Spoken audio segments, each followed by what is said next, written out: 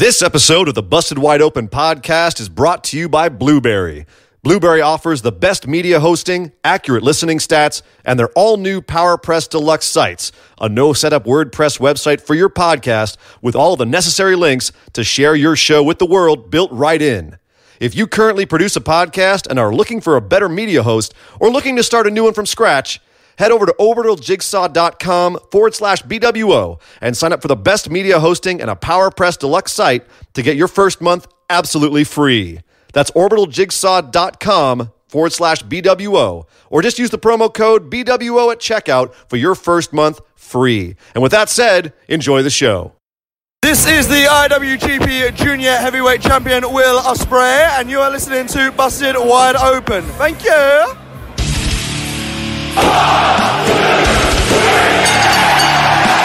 You're listening to the Busted Wide Open podcast, dropping the elbow on the hottest topics in sports entertainment and the world of professional wrestling. With your hosts, Nick Howell and Sir Ian Dangerous. Coming to you from the Orbital Jigsaw Network Arena in sunny Southern California.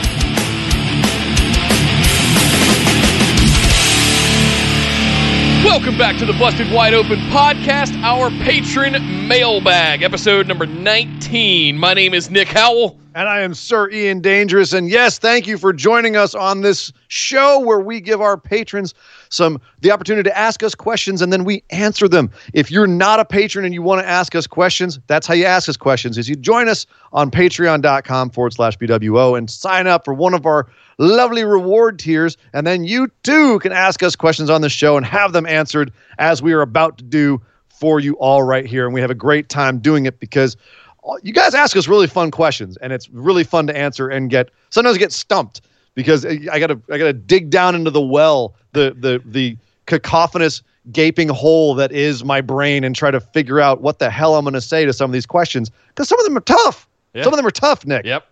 Absolutely. But guys, don't forget to join us over on the social medias. You can find links to all of that stuff over at bwopodcast.com. You make sure you're subscribed to our YouTube channel at youtube.com/bustedwideopen, where we stream live every Tuesday at 8 p.m. Eastern and every Saturday at 3 p.m. Eastern, and then do this show immediately after the 3 p.m. show on Saturday, usually about 5 p.m.-ish. But yeah, we got lots of questions to go through today. We want to make sure to thank you to all of our patrons, of course. But let's not waste any time because we got a lot to get through today, Sir Ian and Dangerous. We're going to kick things off with Brandon asking, what are your Jeff Cobb dream matches? Ooh. It's funny because I feel like I've seen Jeff Cobb with a lot of people thanks to both Lucha Underground, Ring of Honor, New Japan. Like I've seen him with a lot of the people I really would like to see him with. It's just kind of WWE in general that he hasn't really had a whole lot of interaction with. Guys like I would love to see him have a match with like Seth or Kevin Owens. Kevin Owens was mine, for the record. Really? Yeah. There you go. I mean, I think that would be a really fun match, or get him in there and do some sort of Haas match. I don't think he's ever had a match with Walter. I'd have to double check that because they were both working PWG around the same time, so they may have crossed paths. But like any kind of Haas match, you get him against a little guy. And it would be a lot of fun. So I'm instantly drawn to the other meatballs. I'm drawn to Kevin Owens, Samoa Joe, Otis Dozovic. I was going to say Otis, yeah. All of the guys that have a similar body shape, but probably can't do a lot of the stuff that Jeff Cobb can do. Right. Because if you look at that dude, look at it. You're distracted by his torso, but pay attention to his legs. That dude is jacked.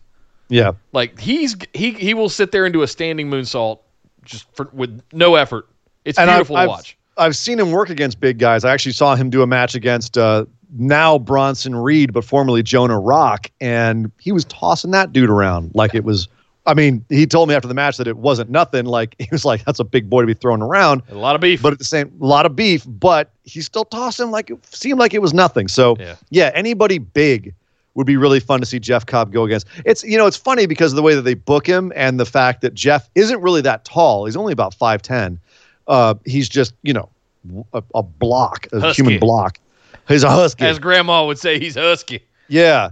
But you put him in there with someone like, like a Braun Strowman who towers over him and, have Jeff be kind of the underdog or not be the big guy in the ring and see what he does. That might be interesting as well. So most of my dream matches for Jeff would be in WWE. There's a couple in AEW that I could really have fun with. Him and Pac would be a lot of fun. Oh, wow. I'd love to see that.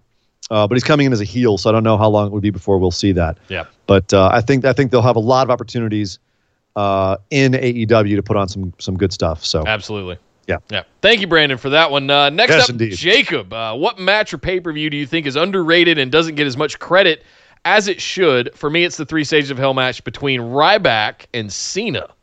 That's It's a funny pretty that- good one. That is a shockingly good one considering the participants. It's actually funny. The very first 3 Stages of Hell match between Stone Cold and Triple H is one of my favorite matches of all time. Yeah. Like that's a great one that really doesn't get talked about enough. Just completely set the stage for that style of match. And I thought perfectly worked too. I also want to throw in, I'm trying to remember when it happened. Dang. It was, I think, Money in the Bank 2012, CM Punk versus Daniel Bryan Yeah. was a really good one. There was one with the Dudleys versus Eddie Guerrero and Benoit that is popping into the top of my head. It was a tables match. Come on, Google. Work with me here. Vengeance 2002. Nice. That's a obscure one that you won't hear many people talk about, but I'm looking at the card for that one. He had Christian and Lance Storm versus Edge and Hollywood Hogan for the tag titles. He had Rob Van Dam versus Brock Lesnar in that one. So that was Cena's rookie year RVD, as well versus Chris RVD's Jericho.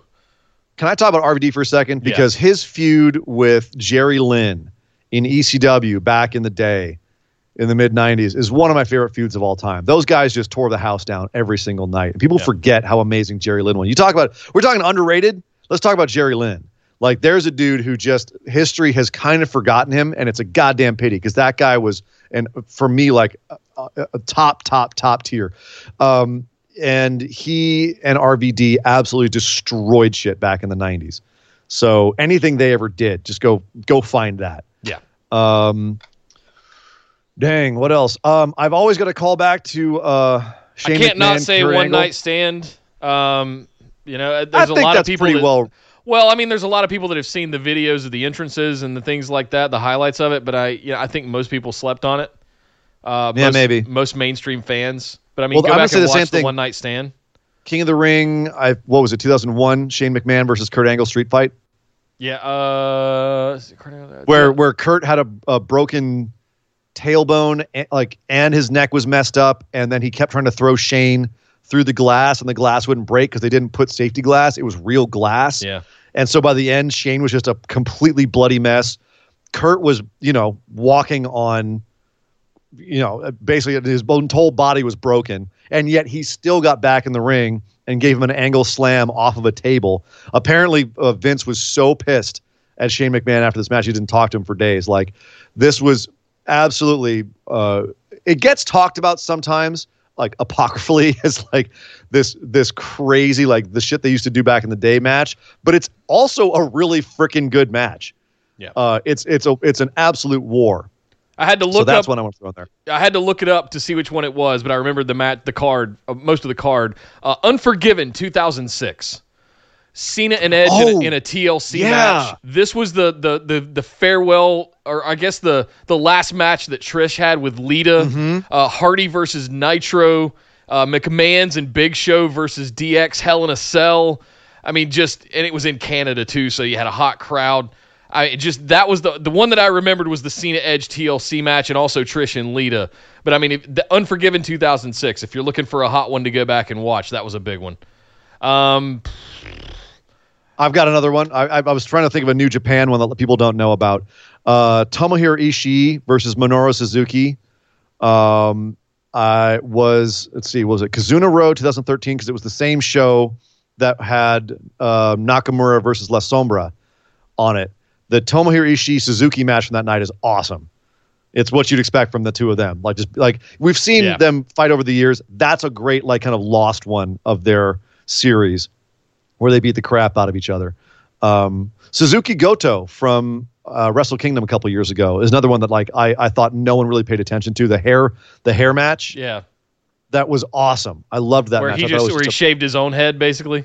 Well, he choked him out. He hung Goto from he like picked him up. He was standing on the turnbuckle. He picked up Goto, choked him out, so Goto was just dead. And Suzuki screwed up, started toying with Goto. Goto had enough time to come back, beat Suzuki, and then Suzuki just gets a chair, sits down in the ring, and shaves his own damn head, throws it down, and walks. That was amazing. Awesome. Oh, it was great. Well, we could do this all night. There are some fantastic and guys, these are all on the network.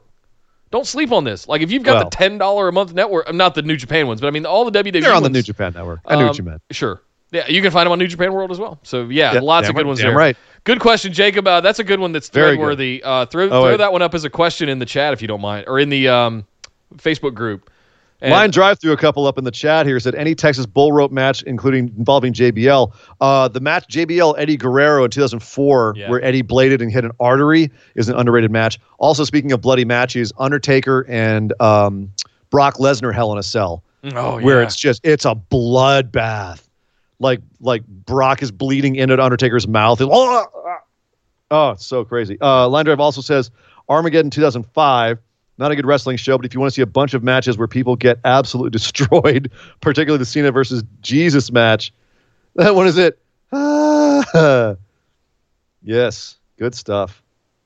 Arthur Capone in the chat too. Look, he loved the one. He's thrown in, loves the one night stands. Yeah, look at that. Well, thank you very much, Jacob. Throw a discussion up in the chat if you don't mind, in the Facebook group. I think that's one that could keep going on. We'll give a chance for everybody else to weigh in on that one. Next up, Patrick Kennedy asked, do you guys think they'll take the Universal title off of Bray Wyatt in Saudi Arabia and put it on Goldberg in order to get Roman versus Goldberg at WrestleMania? What? Jesus. I've heard this. Dear God, no. No. Oh, God, no. We're right back to where we were 3 years ago. We hated. I've actually heard this speculated.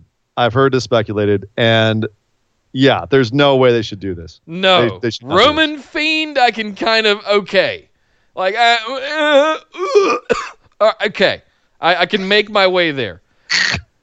Goldberg defeating the Fiend on the other side of the planet, and then that leads to Roman and Goldberg. No. Yeah. No. The question was, do we think that they will? The scary part is I wouldn't put it past Vince. No, I don't. With the way they're building up this match, with the way they're building it up, I don't feel like they will. Yeah. I feel like this will be a quick Fiend squash. I feel like Goldberg's going down here. And then this is going to be kind of it's another legend to kill for him to hang on his wall. Well, it's also going to exactly. And they're doing the Randy Orton thing, legend killer thing. And I think Goldberg needs to pay some dues after his last outing with Undertaker, and they can build him back up later, but he was concussed. You're putting that on him? He was on another planet in his head, you know? Oh. It's still he was well yeah, I'm putting it on him. He headbutted the door before the show. All right. Idiot. That was a dumb move. I shouldn't call Goldberg an idiot. He could tear my arms off. Yeah. No, I don't think they will. I don't think they should. I really hope they don't. If they do, oh my God, Twitter will burn. Oh yeah. Oh God. There will be, the roof will come off that place. If there will be blood. If Goldberg takes that title off of the Fiend. Oh my God. Can you imagine? Oh my God! You guys thought you were mad at Roman and Brock a couple years ago? I'm so scared. Holy smokes! Thank you very much, Patrick. I certainly hope not. Next up, Josh asked, do you ever think WrestleMania will take after Wrestle Kingdom and go to a 2-day show? Thanks for being awesome, guys, and good luck on Tuesday. Next speedy recovery. Thank you, sir. We'll see. Thank you. You know what? The fact that they did Wrestle Kingdom and it was successful over 2 days, and they were able to get 2 shows out of it. I can't imagine that WWE isn't looking at that and going, Now, they might be kind of doing that anyway because they've got TakeOver on Saturday night and WrestleMania on Sunday. So it's not really a 2-day WrestleMania, but they're doing a lot of shows back to back in one city on that weekend. Yeah. There's a lot of WrestleMania wrestling 2 nights? already Yeah. happening that weekend. Finding enough people to fill the card, along with all those that was the thing side about things. Wrestle Kingdom. They built up Wrestle Kingdom in a way where night 1 affected night 2. Yeah. And as it was a tightrope walk, and they barely pulled it off. So I'm curious if they're going to do Wrestle Kingdom as a 2-night event next year or stick to go back to 1 night. But I'd have to imagine that WWE's looking at that and going, damn, could we do that? Yeah. Maybe we don't try to do 100,000 people both nights, but like they got to be running the numbers and be like, could we do 60,000 and do 120,000 over 2 nights, which is more than we do in 1 night? They've got to be thinking about that. The hidden gem of Wrestle Kingdom was Gato and 2 years of Gato booking that ultimately culminated in what we got at Wrestle Kingdom. 7-8 years of Sure. Gato booking with Naito. Sure. That's like a 7-year story, man. That's crazy. I don't want to assume that someone that tears up shows 90 minutes before they go live on TV has the capacity or capability to book something far enough out that where it would pay off to spread it out over 2 days and involve so many people and so many storylines. I don't have faith in that. I'm not saying they would pull it off at the way that the Wrestle Kingdom did. I think the question is, would they do it? And yeah, they might. If they feel like they can put on 2 days of wrestling shows, and let's face it, WrestleMania is already like, 8 hours? Yeah. You add a couple more matches. They always leave some matches on the cutting room floor. You throw a couple more matches there and do 2 days. Could they do it? Yeah, absolutely. Will they? Don't know. That is a really good question. Will they? Just depends on if they think they can pull it off. It makes more sense now that they've taken takeovers off of the schedule and back-to-back nights. But I still think they're going to have a takeover the night before WrestleMania. So that would be the only where if you had some kind of meshing of the two, right? And you had crossover events between all 3 brands happening across, or you 2 have days. NXT matches on WrestleMania, like it's not their own separate show. Still, if it's truly a third brand, you're having SmackDown and Raw shows on WrestleMania. Have NXT be on WrestleMania instead of having their own separate show. Boom, there's your WrestleMania for 2 days. There you go. So that's what I would do, and have some have some main roster shows on the Saturday where you would normally have TakeOver. Forget TakeOver on WrestleMania weekend and just call the whole thing WrestleMania. Hell, you could do 3 days if you want to stretch it out. If you want to capitalize the entire weekend and if you want to be Vince and try to overshadow all the little indie events that are trying to capitalize on you being in that town for the weekend and you want to give them the finger. Yeah. I could see that. And you've got the billions and the capacity and the roster to pull it off. So, it's very possible. I don't think they'll do it this year or next year, but down the road, yeah. A couple years from now, I could see it. It could be as soon as next year. Yeah. If they see Wrestle Kingdom being successful. I mean, we're 6 months into this experiment of NXT Live on USA. Let's give them the rest of the year and see if they can continue to grow and prosper the way that they have. So. But then, it becomes a real reality that there is a legit third brand, and it's not just the minor leagues anymore. Thank you very much, Josh. Next up, Sean. Might have been asked before, but what's your favorite stipulation, and which match of that is tops for you? Thanks for being awesome, fellas, and good luck with the surgery. Thank you. We have been asked this before, but I'll go over it again. Ladder matches. Yeah. I love ladder matches.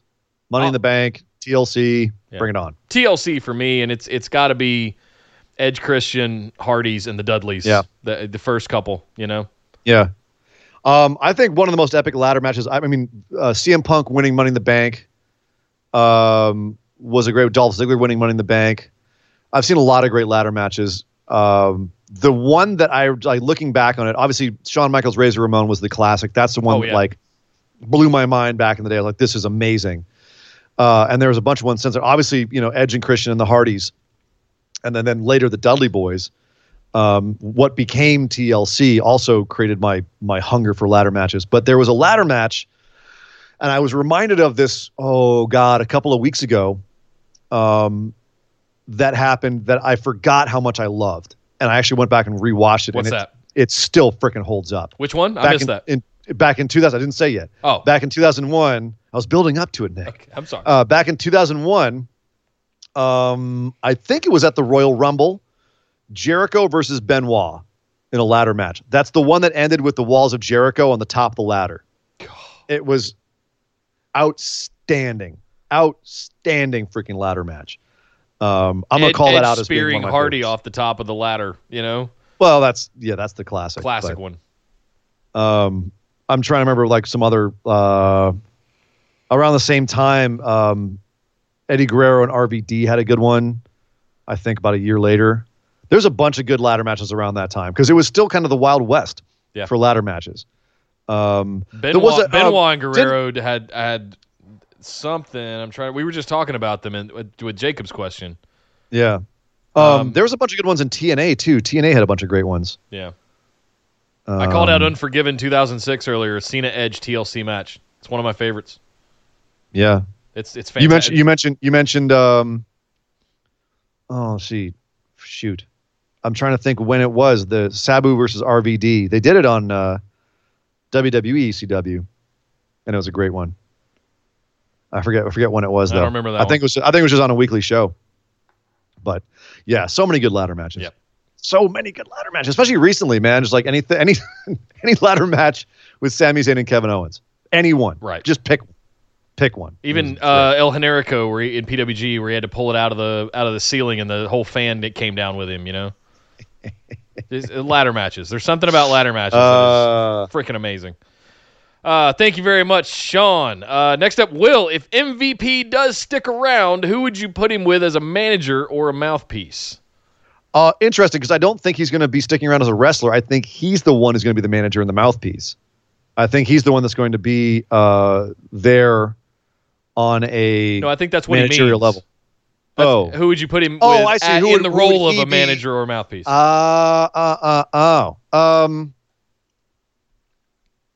Dang, who needs Mojo Rawley? Maybe I think that'd be a good pairing. It would have to be somebody that you could legitimize by doing so. Mojo Rawley. Mojo needs help. He can talk, but he's not getting over. I remember somewhat liking the idea of giving Bobby Lashley a mouthpiece in Leo Rush, and then they gave Bobby a mic again. Ooh, MVP would be a good mouthpiece with Bobby Lashley, I think, could be really good, but it couldn't be made a joke. You'd have to legitimately build Bobby to be Brock Lesnar caliber of beast. Yeah. And if you did it right, I could see Lashley. Don't let him speak. The MVP do all the talking. Heyman Brock style. Lesnar it. Brock Lesnar the F out of it. And you could overnight turn Bobby Lashley into the next monster. Right now he's kind of a joke. He's an afterthought. But I think that would probably be a best case scenario for Bobby Lashley and MVP for that matter. But you'd have to do it right. And he is on Raw MVP so far, so yeah, Lashley's right there. That's not a bad idea. I mean, and Lord knows that would help maybe save us from the Lana angle a little bit. just stop that. Just not to sidetrack. I don't care about either one of them. I want to know what's going on with Ruru. Yeah, just cancel that feud entirely the way that they canceled the storyline about Jason Jordan being Kurt Angle's son. Just forget it ever happened. Nope. What wedding? A dumb idea. Yeah. So no, I'm trying to think of anybody else. That really is a Lashley and MVP. That does work. Yeah, good call. Thank you very much, Sean or Will. Thank you, Will, and thank you very much for your generosity earlier today, man. My God. Very, very, very cool of you. We were still blown away off air when we were. Oh my God, I am shooketh. I'm shooketh. Next up, the current BWO Patron Pick'ems champion, Mr. Chris White, who will be defending his title for the first time at WrestleMania this year, the show of shows. On the big stage. Ooh. You have your challengers lining up already. He asked, if you could swap wrestlers' theme music with past wrestlers, whose would you switch? Example, I always thought Brock could walk out to Dan Severn's old music, and it would mesh well. That would, actually. Oh, man. This is hard. I don't know, because I'm so ingrained with who's the easy one. Give Chad Gable Kurt Angle's music. That's cherry picking. That's a low hanging fruit. That goes deeper. Chad Angle should have been the one that was Kurt Angle's son. You know, I think they were going to is do proving that that. angle. That would have worked out. No pun It was intended. the obvious decision, but it was obvious because it's obvious. Like Jason Jordan, I get what they were trying to go with, but You picked the wrong American Alpha member. God laughs when you make plans. Right. So, oh man, switching theme songs.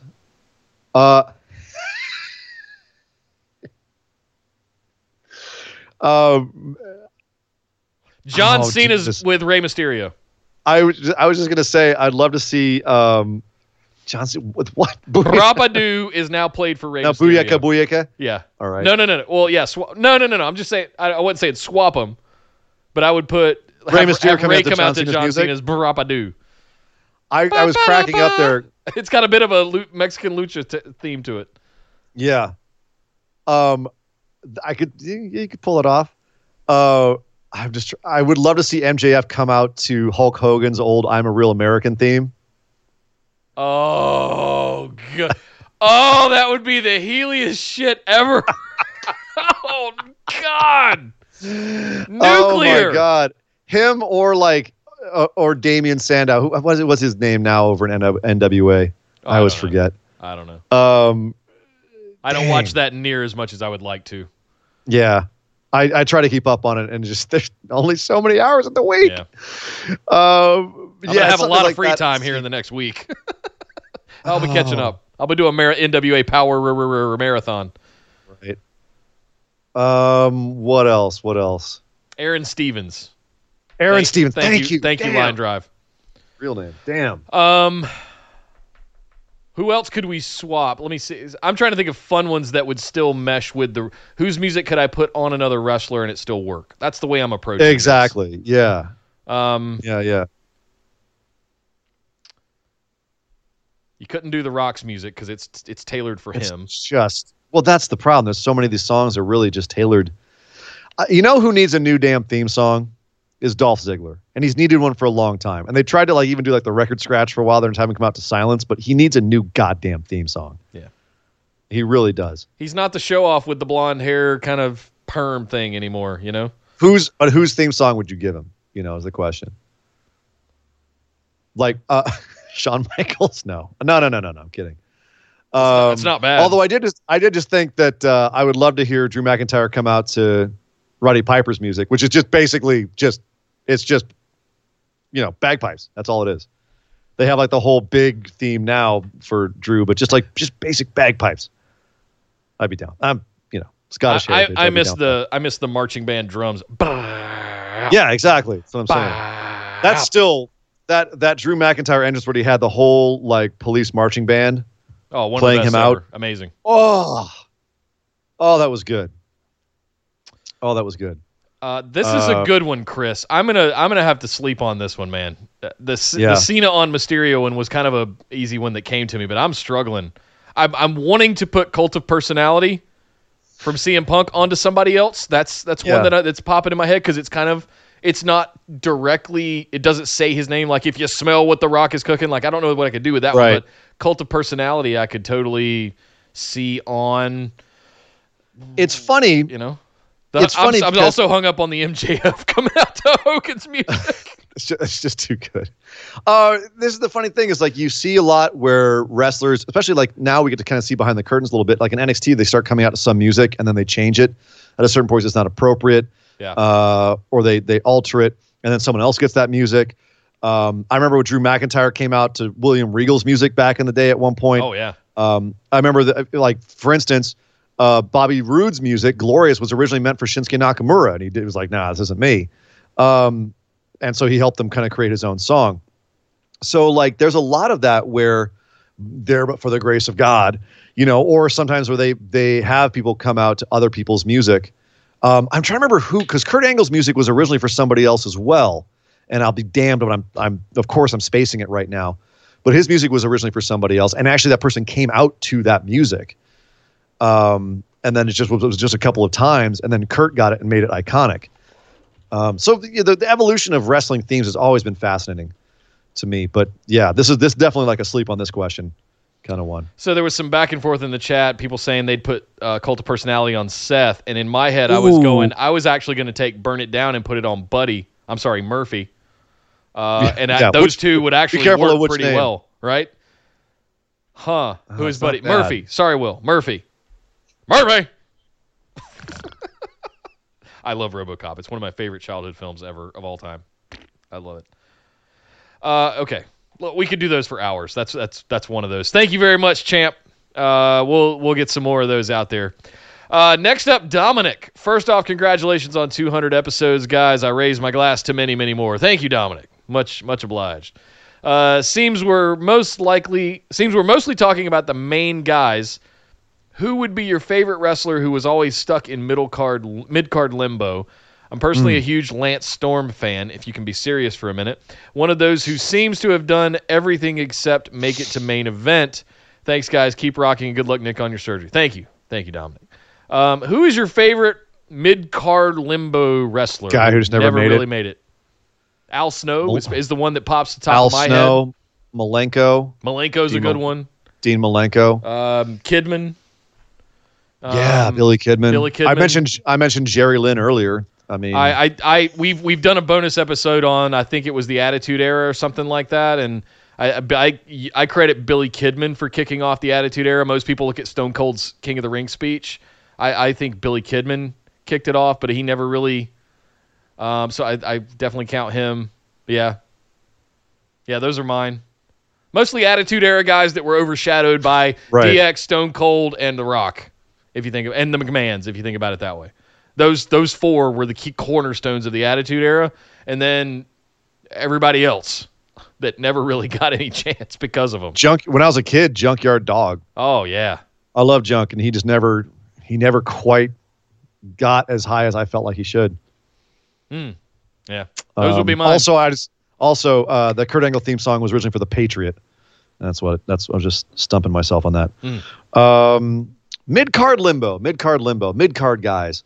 Damn, and it's tough because these are the guys that you kind of forget about, and then you're reminded of them, and you're like, oh yeah, they were great. I felt like Christian was heading that direction for a while, and I still feel like Christian is really underappreciated. But he always felt like a guy who was going to get stuck in mid-card limbo. And Gangrel is definitely like a mid-card limbo guy. I don't know if he ever should have been in the main event, but I always loved him. Yeah. But then again, the Attitude Era was really like a time for mid-carders. You look at the mid-carders from like the mid-2000s and like mid and late 2000s, like the aughts. There's a lot of crap mid-card there. There's a lot of like, oh yeah, I forgot about him. Well, bye. Yeah. Whoops. Yeah. Oh, I forgot about Chris Masters. Oh no. The masterpiece went unnoticed. Steve Blackman, I'll put out there. Oh yeah. Yeah. For sure, Steve Blackman. Shamrock got his opportunities, but I don't think Blackman ever did. Yeah, I think I don't know him throwing Shane McMahon off the stanchion or whatever it was. He didn't throw him. He hit him with a kendo stick and knocked him off. Sure. And then didn't he? He dropped a leg on him after that too. Something like that. Yeah, but he was never like in serious title contention or any of that. I mean, you brought up Al Snow. Remember Head Cheese? Oh yeah. When he and Snow were teaming up? Yeah. Ay. What a I love Al miserable Snow. attempt at charisma that What do we want? Head! Yeah, yes. Man. But, dude, Al Snow was over as hell in ECW. Yeah, it was over in WWF in the late 90s. Well, oh my God. Really like just a whole sea of heads, little mannequin heads. That's creepy, thinking back on it. You're going to bring a mannequin head or a doll head to a wrestling show. Forget posters. We're beyond that. We're bringing doll heads. Luke Harper, he never got that love in WWE, did he? I'm not going to allow that one because he was tag team champion.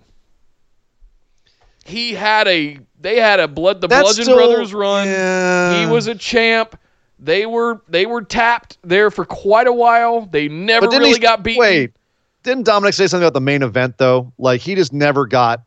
Oh sure. Like But I mean, like tag champs, but yeah, I feel like given that guys, you could pull out a lot of guys now where you're like, man, they could have pushed them more. Cesaro, and he was a tag champ, but like they could have done so much more with him. So this week last night he's ringing a cowbell. Yep. in a comedy bit. Congratulations, I guess. I think we'll look back and say the same thing about Sammy, too. Yeah, that's true. Thank you very much, Dominic. That's a good one. Next up, James asks, greetings, BWO Universe. Hope all had a fantastic Valentine's Day, Single Awareness Day, as some call it. His words, not mine. Tony Schiavone has been noted on his podcast as saying he's not a fan of the submission holds as a finish to a match. Interesting. He thinks it takes away of the pop at the end and leaves the opponent looking weak. Do you agree with this sentiment? If not, then what are some submission hold finishers that always make you pop? What is one match in particular that had a fantastic finish and was a submission hold? The one we picked for the match of the year last year is the one that pops into my head immediately. Mine was always a cripple crossface, and I thought the submission at the end of the Jericho-Tanahashi match made that match special and stand out on an evening of great matches. Well I'm said. still wondering what the hell Jericho said to who to get allowed to tap out Tanahashi. Yeah. That still blows my mind that happens. And you watch an Zack Sabre Jr. match and tell me that, a submission finish doesn't work. Like, give me a freaking break. I'll even go one further and be like, tell me a submission finish doesn't work. And look at Blood from a Stone, WrestleMania 13, Bret Hart versus Stone Cold, one of the greatest submission finishes of all time. And because Stone Cold didn't tap out, but still, he's in a submission hold. What a hot finish to that match. So I think that submission finishes can be hot. You just have to build to it properly. It definitely can. It can make the wrestler look weak if it comes out of nowhere and they just tap out. If you haven't built up that submission finish as being a life ender, or if you haven't worked the match towards that, the thing that Bret Hart always used to do, where he would, he's going to work the joint. He's going to go after. If he's working the leg, that means he's going to be going for the sharpshooter. Right. He's going to injure it to the point where you can't help it. You're hurting so bad you have to tap out. There's a lot more that goes into it as opposed to a big explosive strike finish and then a pin, right? But I think that they're completely valid. What are some submission hold finishes that always make you pop? Hell's Gate. We're talking about it a little bit in the chat. I was just going to say. There's a couple of really big Hell's Gates. Taker beating Edge. And then the one that I threw out there in retort was him taking out Lesnar with it as Lesnar's giving him the flipping finger. Him off. And they even blurred that out on TV recaps and stuff, which is hilarious. Like, people are so sensitive these days, but like you can't even flip somebody off anymore on TV. Go back and watch Stone Cold matches. Taker's shoulders were down for it. And there's all kinds of stuff with that finish. All kinds of controversy. All kinds of nuts. The one that I mentioned while I was reading it was last year, Johnny Gargano wrenching the Gargano escape and screaming while he was doing it. All of our hearts were just going, oh, God, make it finish. The Gargano escape with the knee brace over Ciampa's face. Yes. Give me a break. That's a submission finish right there, son. Like, that is how it's done. And everyone in the crowd was freaking out for that. So, yeah, no, I disagree with Schiavone. I can understand why, in general, he's not a fan of it. It's overused. I'd want to, you know what? Here's the thing. I don't want to take Tony out of context here. I'd love to hear what he said in context, because maybe that's kind of what he was going for, is that it's dangerous. You have to be careful about how you do submission finishes because you can make your opponent look weak. Asuka tapping out to Charlotte at WrestleMania I thought was terrible. Not because Asuka shouldn't be tapping out, but because she tapped out so damn quickly. Immediately. Right. And that's what we really had the problem with. Going back to that match, it was a great match. It was a great finish. The problem was Asuka tapped out nearly immediately, and that was the wrong decision. She should have, after all that time, all that build, she should have held it longer, and that would have had a bigger reaction from the audience and build up that drama. Or struggled out of it for once, and then you can get her back in it later and just, I look at, we just watched Shayna Baszler dominate for 2 years with a clutch, with a sleeper hold. And I've been vocal on this show about how bored with that I was. So in that vein, I can kind of see what he's talking about when it's overused and it's a one-trick pony kind of situation. I don't think it's the end-all, be-all thing. I think when used in moderation, you could even make an argument that Johnny, that's his go-to finisher. He uses that Gargano escape on everybody. He's trying the whole match to wear you down till he can get you in the Gargano escape.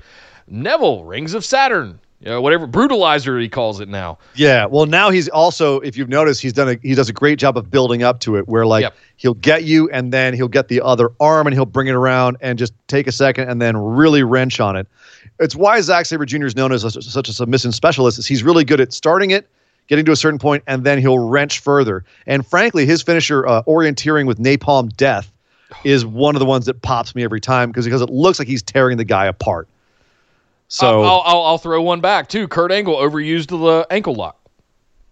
That is a really fun one. Well, the problem with the ankle lock is no one ever taps out right away, and there's all kinds of easy reversals to it, and they're always crawling to the ropes.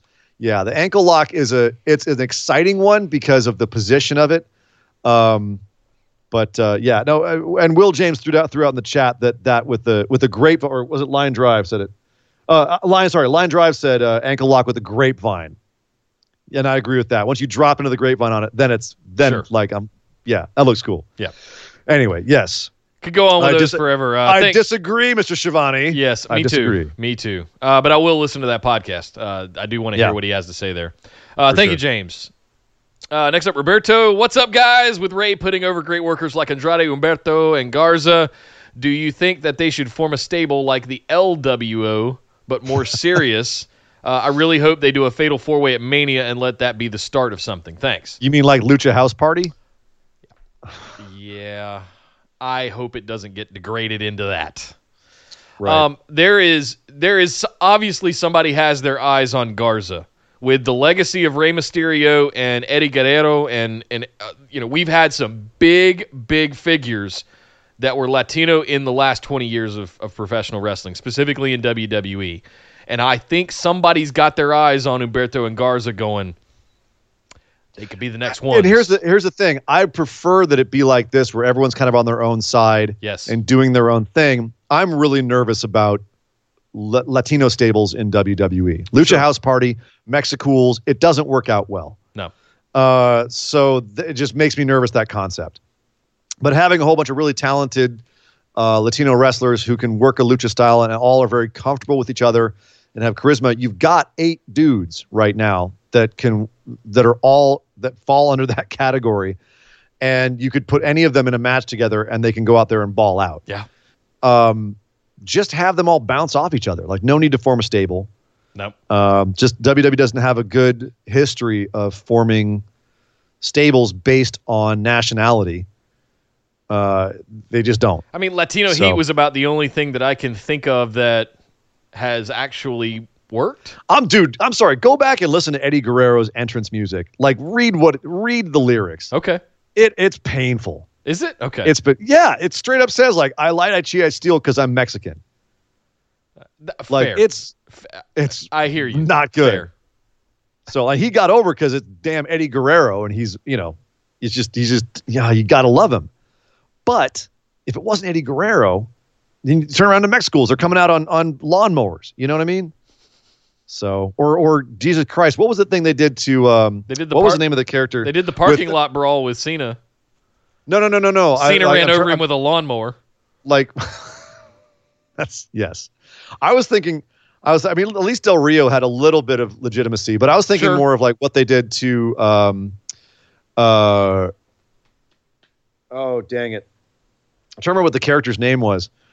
It was just Chavo Guerrero, but like, I forget something white, where he, like, Chavo turned into, like, he like was wearing the sweater around his neck, and he turned into, like, he basically wanted to be white. And so he bleached his hair. And he was wearing, like, the sweater around his neck. I don't remember this. He changed his name to something. It was bad, dude. It was bad. It was really, really bad. Poor Chavo. Oh, man. Chavo never did get a break. Even in Lucha Underground, he was like, Well, but he produced that show. He was fine. Sure. He was fine. Sure. He played his role perfectly there. Anyway. Oh, okay. Thank you very much. Kerwin White. Thank you, Kerwin White. Kerwin White. I remember. Okay.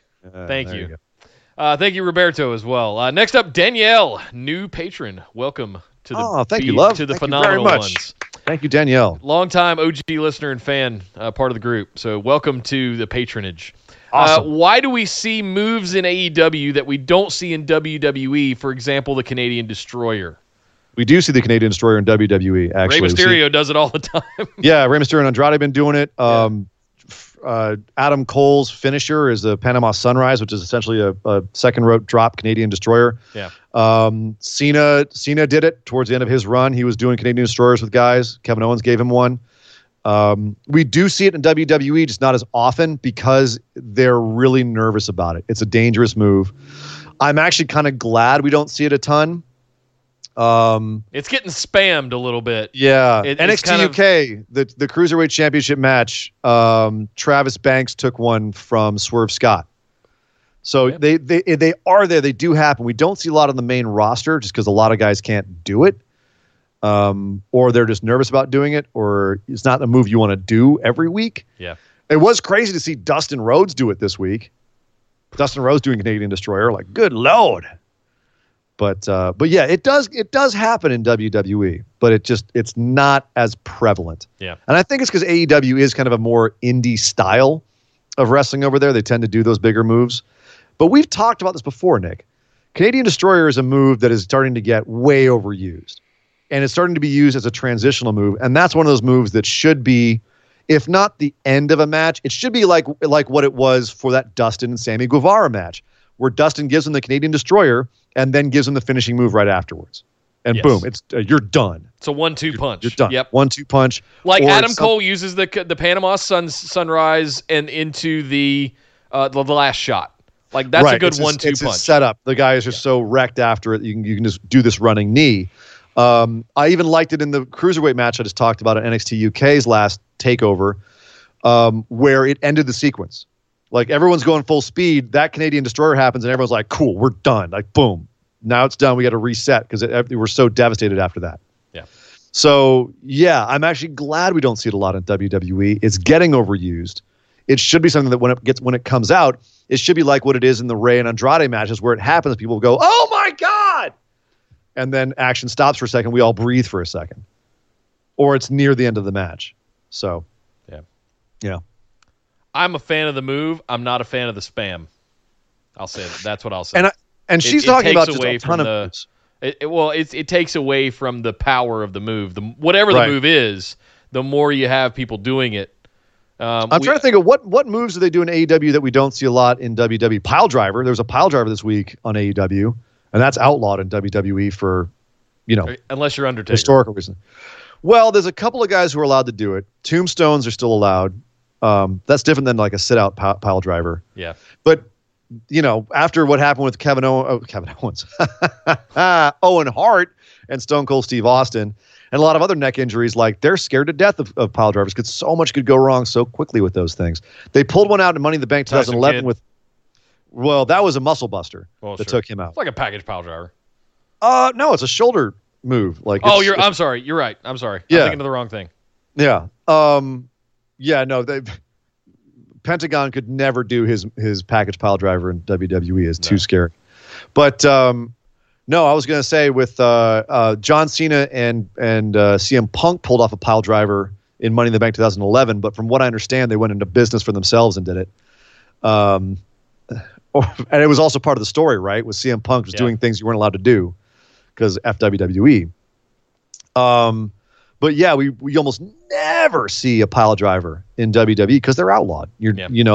Actually when Gabe Sapolsky took over Evolve, they put out a whole list of moves you weren't allowed to do. And it was a whole bunch of indie moves that a lot of times on the indies they would do, and you still see them in AEW, but WWE doesn't allow them. So if you want to know why you don't see them, it's probably because WWE says you can't do that move. When you've got the legacy of the neck injuries that you have in WWE, it makes sense why you would outlaw that stuff.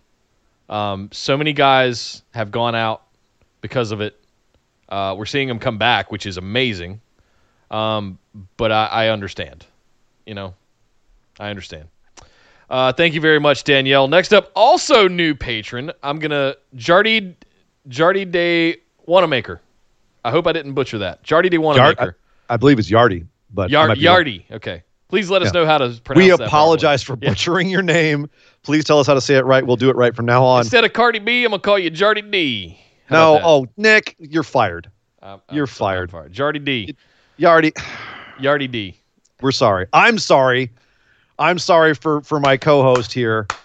I apologize profusely. Nick, stop. It's all in good fun. Hello, guys. First of all, thanks for being amazing and making my day when there is a new episode. I recently went to a local wrestling show and really had an awesome time. So my question is, what are your best memories of a local wrestling show?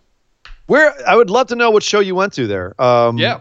And you know, like, was there anyone there? Like, what? Yeah, tell us about that show over in Facebook discussion group. Mm-hmm. Favorite memory of a local wrestling show. Why don't you go first on this, Nick? I'm going to try and marinate for a second. Seeing Ricochet win Battle of Los Angeles, and that's hard to top. It's really going to be hard to top that. And you know, the drinking beer out of pitchers, Hangman Adam Page style, and then how'd that work out? Yakking for you, outside and coming back in, and still getting the bumper that you guys. Ladies and gentlemen, this is the. He cut that sitting right next to me. Literally smelling like beer and vomit and sweat because it was 150 degrees in that place.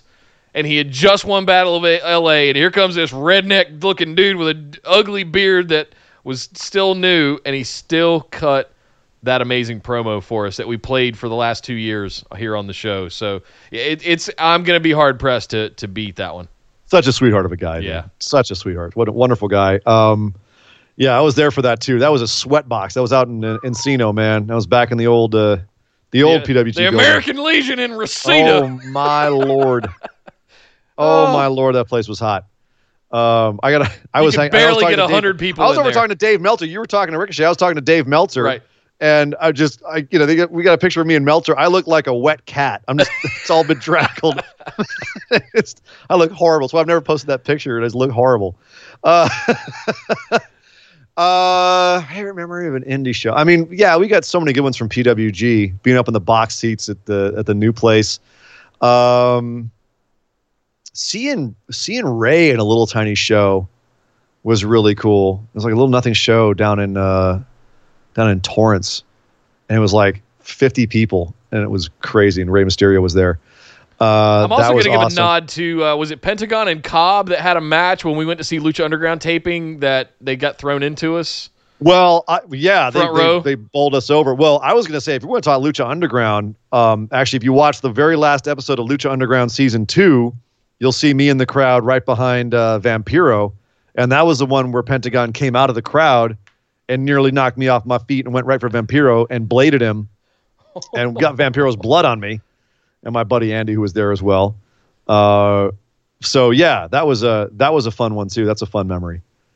Yeah, it's funny. I always talk shit about it, but I can never forget my XPW experience. Like, it absolutely one of the worst shows I've ever been to. But it really sticks in my mind because it was just so bad. Yeah, it was just so insane. But you know, I was young, hadn't been to a whole lot of indie shows, and I was looking around like going, what the hell is going on? This is insane. They're hitting each other with light tubes. There's a chunk of light tube flying out into the crowd and hitting people like shards of glass hitting the crowd. It was absolutely a crap show. It was Sandman at like his lowest point of his life.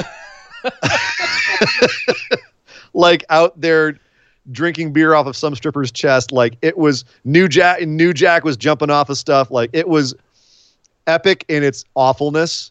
So it has a soft spot in my heart, even though it's one of the worst shows I've ever been to. Sandman lighting up cigarettes and handing it to the ref and saying, "Here, hold this for me for a minute," and then kills the dude and then comes back and gets his cigarette. Just that stuff like that you're never going to see on televised things. And those kinds of experiences you'll never forget. I was going to say something else, but I couldn't remember what it was. Well. I can't help you. I can't help you, my friend. I can't help you. Just one more little shout out. Thank you for the question, Yardy. Also from Belgium, coming in from Europe, Yardy de Wanamaker. Thank you very much awesome. for being a patron and coming in from the other side of the globe. Thank you. And yes, and please tell, what was that indie show you went to out there? Was it in Belgium? If so, who wrestled in it? Would love to know. Planning on going on a little European trip sometime. Going to Ireland later this year. Definitely want to check out some Irish wrestling. Oh, are you? Yeah, I am. But I'm going to get to Europe in the next couple of years and definitely want to check out some stuff over there too. Absolutely. So let me know. I hate that I went all the way to London and didn't get a chance to go check out some of the NXT UK tapings or anything like that over there. Like Orlando's about 6 hours. Or actual British indie wrestling, Nick. Sure. Which Well, should be looking. Sure. Yeah. Thank you, Yardy. Next up, also across the pond from the UK, Mr. Martin Welch. How are you, sir? Yeah. I hope your shoulder heals nice and quick, Nick. Thank you. Do you think that romance angles have a place in this day and age? Will we ever see a gay/lesbian storyline that is done right? Do romance angles have a place? Yes. Look at the Otis Mandy one. They're nailing it. Yep. Will we ever see a gay and lesbian storyline that's done right? I want to hope so. Yeah. I actually believe that they will. I think that they're actually getting closer and closer to it. I feel like they almost got it right. And hear me out. Hear me out. They almost got it right with Lana and Liv. Yeah. You know why? They didn't really push that it was a lesbian thing. It was just like, yes, we had a relationship, and left it at that. There was no like weird cackling from King about it. There was no like, oh, 2 chicks or anything like that. It just was a matter of fact thing. They were a bit surprised, like, wait, Liv also had a affair with Lana, but it was more about the fact that they had an affair, or that they were lovers at one point, and now Liv was coming out, than the fact that them being lovers was the strange thing. Right. Do I feel like that was a well-handled storyline overall? No. But the fact that they didn't make a big deal about it being a same-sex relationship was, I thought, very promising. Yeah. So that to me is like, well, maybe they could, because the whole point, and this is the same thing we say about the women's division. What we said was so positive about Becky and Shayna this last Monday was this could have been anybody's feud, men or women. The gender didn't matter. It wasn't a Mean Girls thing. It wasn't about female bullying, who's fat, who's not. It was just a feud. Yeah. And if they do a romance angle the same way, if you took the current Otis and Mandy storyline and you plugged in Sonya Deville in the Otis part, or whoever, it doesn't matter. Plug anybody into that, Nikki Cross into that Otis role, but everything else is exactly the same. Yeah.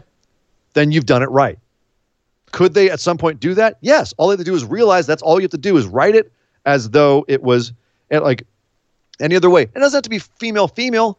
Like, it could be male. I think that there's going to be a bit more of an uphill battle towards a male storyline, given WWE's audience.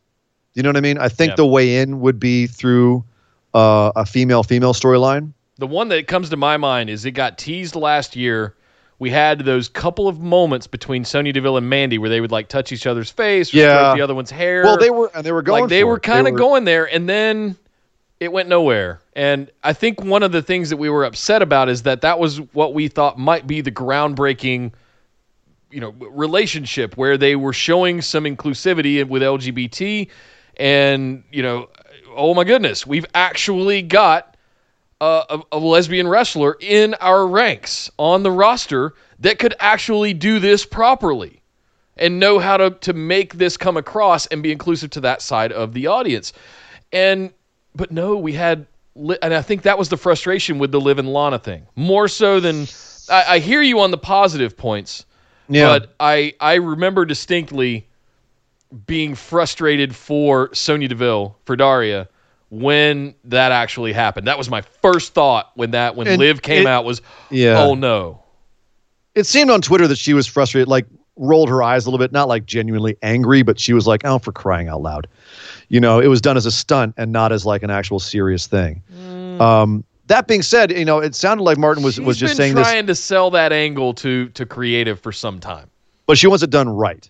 Sure. You know what I mean? She wants it done right, not as a gimmick. All right. So but Martin's asking in general, and we're kind of focusing on WWE because I think that they are the ones that I'm most worried about doing it. I feel like they could pull it off in AEW pretty easily. Yeah. And I don't know where yet. I mean, Best Friends are kind of they're not really. I don't think going for that at all. They're going for a different thing altogether. So I think we've had some milestones in recent years. We've had Sunny Kiss who has Yes. been successful in that, right, and bringing some of that forward. Nyla as champ is a huge step forward. Nyla being trans and champ is a big step in the right direction for being a part of that. There was one other one that I was thinking of that I'm struggling to. Okay, yeah, these are the ones that I'm thinking of that we're making strides in the right direction. And is it too soon to do a relationship or a love angle? Maybe. But that doesn't. I don't want to discard the fact that we're making progress. We're going. They have to be careful. Yeah, Right. they have to be careful because too many people are going to get sent back to the image of Chuck and Billy. You know what I mean? Yeah. Which you remember that? Yep. Which was just woof. So yeah, could it happen? Will it happen? Yes, I truly believe at some point some major company is going to nail, and not just on the indies. Some major company is going to nail a gay or lesbian storyline and do it properly. Yeah. Do a proper LGBTQ storyline. So I believe that will happen, but it's going to be, I feel it's going to be like the women's evolution or revolution where WWE will tokenize it or try to make a big deal out of it, and they'll screw it up at first and then maybe get to it and do it right further down the road. I don't know if they're going to do it right the first time. When Finn started coming out, when he was super face, he started coming out with the Rainbow Balor Club for everyone. I thought we might be going in that direction with Finn a little bit. People have been wondering, is he or isn't he about Finn for a long time. Then he goes and gets married. It's like, oh, okay. All right. Got it. Yeah. Thank you very much, Martin. I don't think it's if, it's when. Is the right way to do that one. And it absolutely, Hope so. Hopefully they do a lot of care and feeding and make sure it's done right. Next up, Brian asks, can Nick come up? Oh, God. I hadn't read these in advance for the record, guys. I'm reading these as we go. Can Nick come up with his fantasy booking while still high after his surgery? Well, there's good news and bad news. You won't notice any difference. It'll be just the same. There's good news and bad news. The good or bad, depending on your perspective, is it's 98% done. So we're mostly already done. I'm putting polishing little points on it. I've been go back and edit it. I've been stalled a little bit, but if something comes to me while high, I am open to make notes over the next week or two of recovery before we get that out to you guys. I know we're late. The other one was late too, and I know. It's because Nick takes forever to do this. It's like he puts a lot of work into this, guys. There's a lot of work that goes in. I take this very seriously. As much as everybody jokes about it and we all make I do want to make it fun and enjoyable. That's what makes it so funny. And I also want to make sure that I absolutely torture Surrey and Dangerous as much as humanly possible with all of this. Oh, that's going to happen. That's not even a question. So if something is just blah, I'm amping it up to 11 just to make sure that he rolls his eyes so hard that he falls out of his chair. So stay tuned. It will get delivered very soon. In all seriousness, hope it all goes well on Tuesday and you have a full and speedy recovery. Thank you, sir. All you guys well wishes, man. Thank you. Thank you very much. If Marty Scurll's help with the Ring of Honor booking helps turn everything around, what do you think that his value would be come the time he's a free agent again? Like, is ballpark figure? I mean, are we looking at this as an opportunity for Marty Scurll to transition out of the performer ranks and into a producer, a booker, let's look at Gato it kind this of way. role? If he had gone straight over to AEW with everybody else, he probably would have gotten a pretty good role over there. Sure. But this is definitely making him much more of an asset to any company that has him. He's going to now have booking experience. He's going to have the experience of working with other companies trying to create crossover events, because that's Ring of Honor is apparently very open to that, and they've already set up a bunch of them. What is his value going to be? Man, it could be.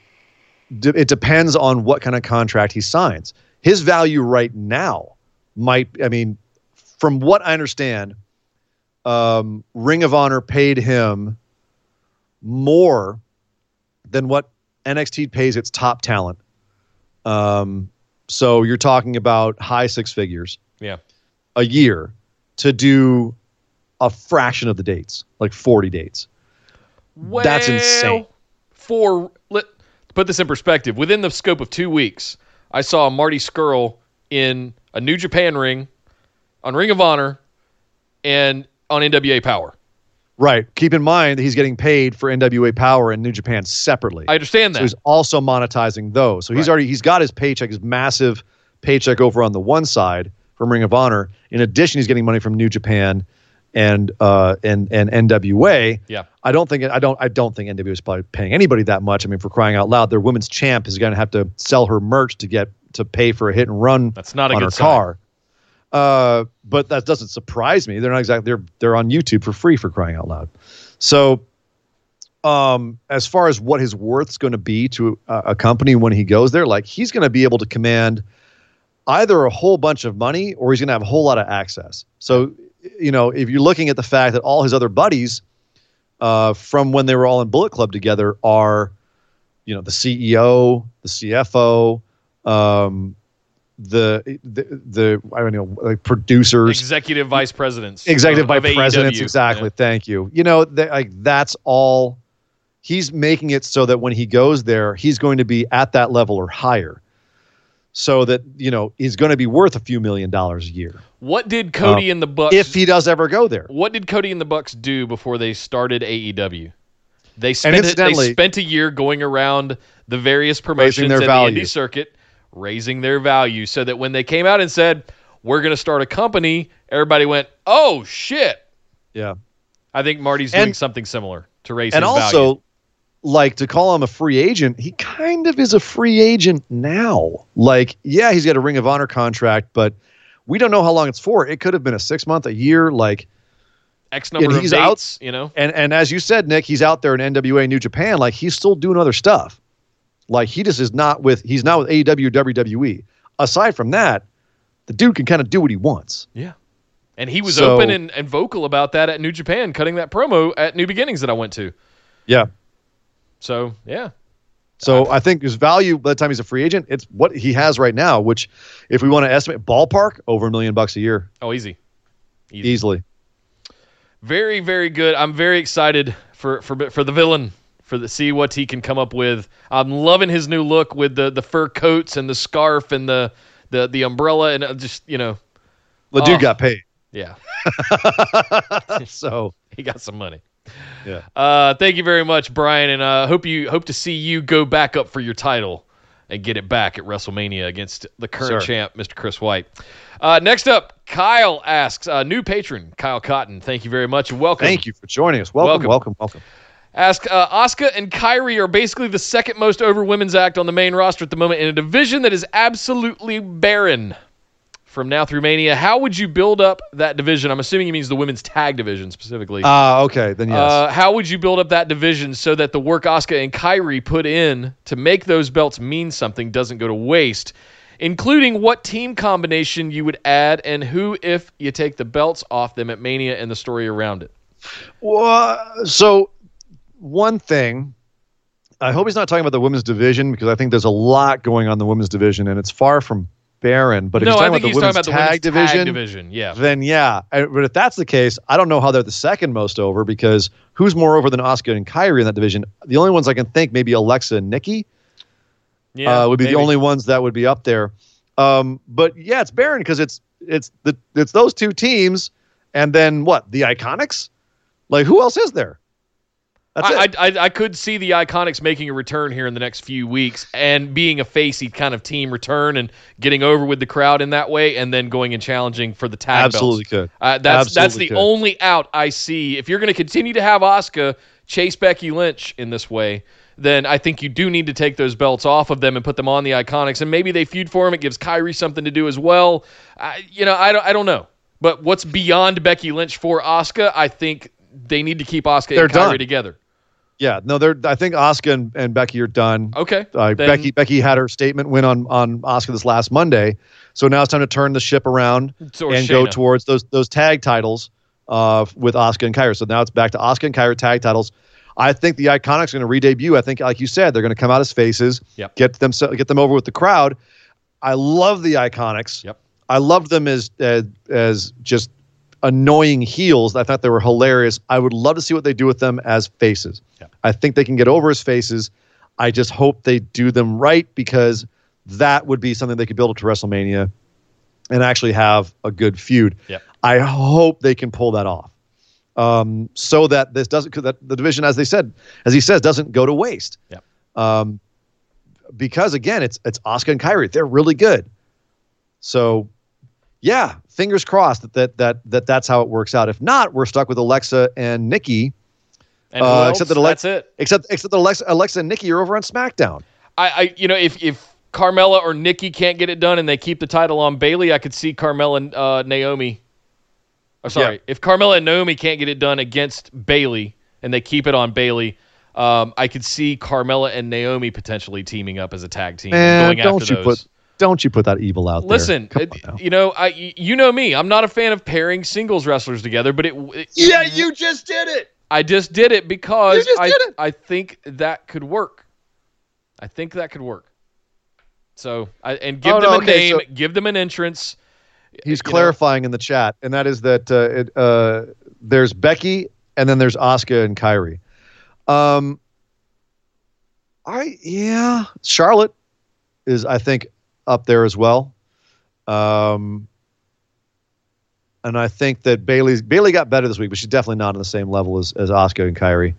Oh, line drive. I didn't put 2 and 2 together that was Kyle. Okay. Yeah. 2 plus 2. I get it now. All right. Hi. Hey, buddy. Hey, Kyle. 33 1/3% chance. Sacrifice. I don't think that it's totally barren. I think that they've definitely got some other stuff going on in the women's division, but there needs to be more work done. Bring the Iconics back. You can tread water till Mania, but we need a plan afterwards. Alexa is still a pretty big. She gets good reactions. Sure. And her and Nikki still get good reactions. I think there's more story to be told there, and they could build them up. But again, they're on the wrong brand for that. Yeah. So, does that matter though when you only have one women's tag titles? They were supposed to defend it across all brands. Right. That was the promise. That was the promise. What but there's women's no tag teams do we have in NXT? You don't. You just have a ton of women. Right. And they got to put some tag teams together. You have Bad and Bougie. That's not really, Aaliyah's out with her nose job. Oh, whatever it is. So, yeah. Armenian Carmella. Come on, dude. Yeah. So I'm gonna say to answer the question clearly, bring Iconics back, build them up to be faces. I think they could have a big, strong comeback. And then I think that those 4 women would work well together and create a meaningful feud to go to WrestleMania. Yeah. What happens after WrestleMania, I don't know, because he said it right. There ain't nothing else really going on. But you got 2 months. Get to WrestleMania, shake up the brands, and then we'll see where we're at. Yeah, exactly. So, yeah. Thank you very much, Kyle. Really good question. I really like the women's tag division. I like the idea of it. I want it to be more than it is, and I think we all have from the outset. As long as they kept it on Bayley and Sasha, I think that we all had skeptically optimistic hopes that it had would legitimacy. Eventually. Yeah. And then when they gave it to the Iconics, it really put me over the moon about it because I was like, oh wow. But then they did nothing with it. Then they did it dirty. Yep. Next up, Billy asked, we talked on the last episode a bit about TNA and Impact. Just curious of your guys' thoughts on some of their innovations and, blatant ripoffs. Things like Ultimate X matches, 6-sided rings, ramps level with the ring, Feast or Fired match, King of the Mountain match, anything else you can think of. While some was innovative and some were ripoffs, I feel they did enough to stand out and do something special. Heck, they even helped New Japan in their dark days. It's always great to talk to you. Speedy recovery. Helped New Japan. Helped. They brought over Okada and made him a joke. Yeah. It was one of the biggest travesties ever. I mean, helped in the sense that, New Japan was having a rough time, but New Japan's never forgiven TNA Impact for that stuff, man. Yeah. Woof. Happy to be on this wild journey that is wrestling with such a great group. Thank you, Billy. So the question is, indeed. What are our thoughts on some of their innovations and or blatant ripoffs? I think the 6-sided ring was it was cute. Was an interesting concept. It's something to be excited about. Like, how do we take the UFC MMA octagon kind of concept and bring it to professional wrestling? Right. You can talk to AJ Styles and other guys that were there in the early days, and they were like AJ Styles on a table for 3 with Kurt Angle and I believe Samoa Joe talking about how they were optimistic about the 6-sided ring in the early days. So a lot of exciting possibilities you could do with that, and I've seen some of the matches were really fun with that. Yeah. So I thought that was an interesting innovation. that could have worked better, but I thought that overall they did a really good job with what they had with it. Yeah. I'm trying to think of like a lot. Some of their matches were straight ripoffs. You know, like Monsters Ball matches were really fun, but essentially it was a hardcore match. Yeah. With a couple extra stipulations thrown in. I love the Ultimate X matches though, like or the what do they call it? Like not the scaffolding match, but you had like the belt hung way above the ring, and you had to like climb across the scaffolds to get to it. Like that was nuts, and there were some crazy stunts they did with that. And I tended to like those. Yeah. I also like when the ramp is level with the ring. That's that you see a lot of promotions that do that from time to time. AEW is doing that now. From time to time they do. Yeah. And I think that turns out that can lend to some fun stuff. Unless you're Chris Daniels and you try to do a move over the rope. Or Titus O'Neil running down the ramp. Yeah. That doesn't work out so well. I think if there's one match that they should never ever do again, what'd they call it? It's a fisherman's match, fish market, Shark Boy, and was it the Dudley Boy? Sorry, Team 3D at that point versus Shark Boy and somebody else. I forget who he was with, but they had like fishing poles. And they were like, it was like, that sounds awful. Yeah. To full disclosure, I didn't watch a lot of TV. It was like I was barely watching on WWE during the aughts. I had a lot of stuff going on as we moving to LA for the first time. All that stuff. So I've gone back and watched a lot of the highlights of stuff over the years, but I was not a religious watcher. No, you weren't a teenager? No. I liked the idea of the 6-sided ring for the innovation the idea of bringing something like that just to change the script up a little bit. What new could we do by introducing something like that? Right. Yeah, and that's the thing is like they definitely felt like they were trying hard to come up with new matches, like the King of the Mountain match. That's a cool idea. What was the one where it's you had to get in the ring and then get tossed out of the ring? Like it started outside of the ring, and then you had to get in the ring and then get tossed out. Like I try to remember how exactly the rules were. So they had like a huge long list of how the rules were supposed to go in this match. As the thing is, at a certain point, it felt like they were trying too hard to create gimmick matches. Yeah, it got too extreme. Something as simple as, a big dome cage or like the scaffold match where there's like the big bars and the titles hanging from way the hell up there. That's just simple. You don't have to go too crazy with it, but they did go really, really crazy sometimes. Yeah, they did. So, well, thank you very much. Oh, I lost my spot. Yeah, reverse battle royale. Exactly. Reverse battle royale. Reverse rumble. Yeah. Insane. Thank you very much, Billy. Good question. Stuff to think about for sure. With a lot of inspiration came from some of the early TNA days that we're seeing still today. Next up, Patrick asked, don't know if I have time for another one, but are guys as tickled with Pete Dunne and Matt Riddle as I am? Yes. Yeah, I'm tickled. I love them. Yeah. I definitely was like, oh, I don't want these guys to be comedy guys at first, and now I'm like, nope, they're too good. I'm loving it too much. Too much fun. Yep. Loving it. Yeah. Loving it. Thank you, Patrick. Next up, Marshall, and finally, Marshall asks, can we get a prediction on the state of tag team wrestling in WWE? At times, I feel like it's heading in the right direction, and then it hits a brick wall. Yep. Will we ever see relevance in tag team wrestling in WWE? Thanks for everything, and prayers for you, Nick, for the surgery. Thank you, Marshall. In NXT, maybe, but even NXT's got like no tag teams right now. Raw's doing okay. Really? You're happy with Seth and Murphy being the tag champs? No, but there's hope there. AOP's there. Yeah. War Machine's there. Listen, if we don't end up with War Machine versus AOP at WrestleMania for the Raw Tag Championships, we effing riot. It's right there in front of you on a silver platter. Seriously. Oh, man, you're going to die on that hill? Oh, Nick. Oh. I wanted my hashtag wrestling. It's right there. Like, we can bitch about the women's tag division all day. SmackDown this week was killing me. This week killed me. What are you doing? Just an absolute big old middle finger to the tag division. this week. Overall, until Vince gives up some creative control, the tag teams are never going to get their due. He's just not a fan of tag team wrestling, and it shows. Yep. It absolutely shows. He doesn't respect the idea of having a whole separate tag division. And the problem is, even in New Japan, I feel like Gato sometimes doesn't really give it its due either. No.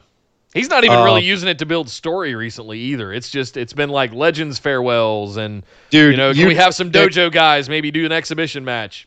We haven't talked about the New Japan tag division, but I mean, the fact that you're not losing your mind about the fact that you had Juice Robinson and David Finlay win it at Wrestle Kingdom in a total shock upset. Yeah. 2 singles guys. I'm pretty sure I Guerrillas did. of Destiny. And you lost your mind. And then on a random North American tour leg, Guerrillas of Destiny win it back, and now they have to go face Tanahashi and Ibushi, who have randomly tag teamed up. Like that's horseshit. Yeah, 2 of the top singles wrestlers in the world. Yeah. And you're going to put them in a tag team to go face Guerrillas of Destiny from Bullet Club. Oh my God. Okay. Yeah. It's rough all over for tag teams. It's rough all over. I'm There's not a wondering single if that's major somebody... No, look at this. All right. There's not a single major organization. AEW, NXT, main roster WWE, New Japan, they all have singles wrestlers as tag teams at the top of their tag team divisions, and the rest of their divisions are in shambles. Every single one. They have a ton of tag teams over in AEW, but it's a big jumble of mediocrity and then like 1 or 2 big tag teams at the top. Even in AEW, the Bucks are non-existent over there as a force, as a tag team. That's the Bucks in their own company. It's madness right now, just across the entire landscape of major professional wrestling. It's I'm trying to think. It's scary for me to say the Raw tag division, I think, has the most potential right now. I really think that. AEW, obviously, right? They've got so many legit good tag teams over there. I'll even throw a nod at the Hybrid too. You get down into those ranks, and those are some amazing tag teams. So Impact is doing all right. They've got the North as champions right now. LAX gave it up to them. They beat LAX, and then LAX went over to AEW. But there's a lot of other good tag teams currently in Impact. They've been feuding with, although they have thrown together some guys to face him. But I mean, Rich Swann and the Mac is a good. They had a great match at the North the last pay-per-view. Whatever. Or no, Rich Swann was injured. When was the last time that? Anyway, they've had good matches. But okay, Impact is doing all right. Not great. They're all right. But all the other ones are rough. Yeah, I like AEW's tag division. I like Raw's tag division. Right. I like the potential. Let me be clear about that. I like the potential of Raw's tag division. They're on the precipice of it being something really good, which I could not. And the reason I'm so high on that is because just a year ago, your book is going to happen. No. Not even that. Genuinely, like a year ago, we were just like, WTF? Like, what are they even doing with the Raw tag division? And now we're looking at it going, I'm going, there's potential there. You've got War Machine, and AOP has finally debuted or re-debuted, whatever you want to call it. So what else is there on Raw? What other tag teams aside from that's what I'm looking at right now. Okay. But instead of strapping one of them, they gave it to Seth and Murphy. Street Profits. Yeah, not anytime soon. Okay, but I'm just saying they exist. There. Like we had, absolutely. I'm talking about depth of the division. Sure, of actual tag teams. So SmackDown probably has more tag teams, but they're even worse. No, they don't. Raw has more. I'm pretty sure. Okay, well, I'm just talking out of my ass today. I have no idea what I'm saying. Oh, me too on this one. I can't remember the top of my head like how many tag teams each division has. I feel like Raw has more. So I don't have the roster in front of me right now. Well, guys, thank you very much for all of your questions. As always, there were a lot today. You guys came through and delivered. Big show. Hope you guys enjoyed all of this. Head over to bwopodcast.com to find... Say again? Sorry, I was noting Will actually put a good one. He's listing all the Impact tag teams. OVE, the Rascals, Reno Scum. He's exactly. Impact's doing real great on tag teams. Sorry, go ahead. Briscoe's out there as well. Anyway. Ring of Honor, yeah. Yep. So, yeah, guys, bwopodcast.com. You can find all the links to all of our stuff over there. Absolutely make sure you're following everything we do. I'm actually getting a little bit of a tickle to start doing some Instagram stories and posts and things like that. Ooh, a tickle. A tickle. But we'll see what happens. I might document the shoulder surgery journey. I might show you guys around the studio a little more behind the scenes stuff. I want to give you guys some access, and we'll see what we can do more in that area. And I'm thinking about using Instagram for that. So to be determined. Right. We're working on some of that stuff. But bwopodcast.com, you can find all our links of all our stuff there. Make sure you're in the Facebook discussion group. Make sure you're in our Discord. And make sure you're following us on Instagram and Twitter at BWO Podcast. Subscribe to us here on youtube.com/bustedwideopen and jingle the bell. Make sure you get those notifications. And if you guys would like to get your questions in every single Saturday for the patron mailbag, patreon.com/BWO. All you got to be in is that $5 tier to be able to get your questions in, as well as get copies of the show notes. But hey, at the $10 tier, at the value tier, you can get access to bonus episodes as well, like the aforementioned upcoming Nick Booking 2.0. And if you're just a new patron this month, make sure you go back and listen to version 1, because 2.0 will not make any sense to you unless you listen to the first one. You got to watch the first one before you listen, I should say. This time we're going to be watching Sir Ian Dangerous writhe in agony as he listens to Nick Booking 2.0 as we build our way to the main event of WrestleMania. You guys are not ready for this, I promise you. No, we're really not. Oh, my goodness. We're really not. I am so not ready for this. But guys, my name is Nick Howell. You can find me on Twitter at DataCenterDude. And I am Sir Ian Dangerous. You can find me on Twitter at Sir Ian Dangerous. But by God! Somebody stop the damn match! This show is part of the Orbital Jigsaw Network. For more episodes, subscribe to us on iTunes, Google Play, or Stitcher Radio. For details and show notes from each episode, check us out, orbitaljigsaw.com.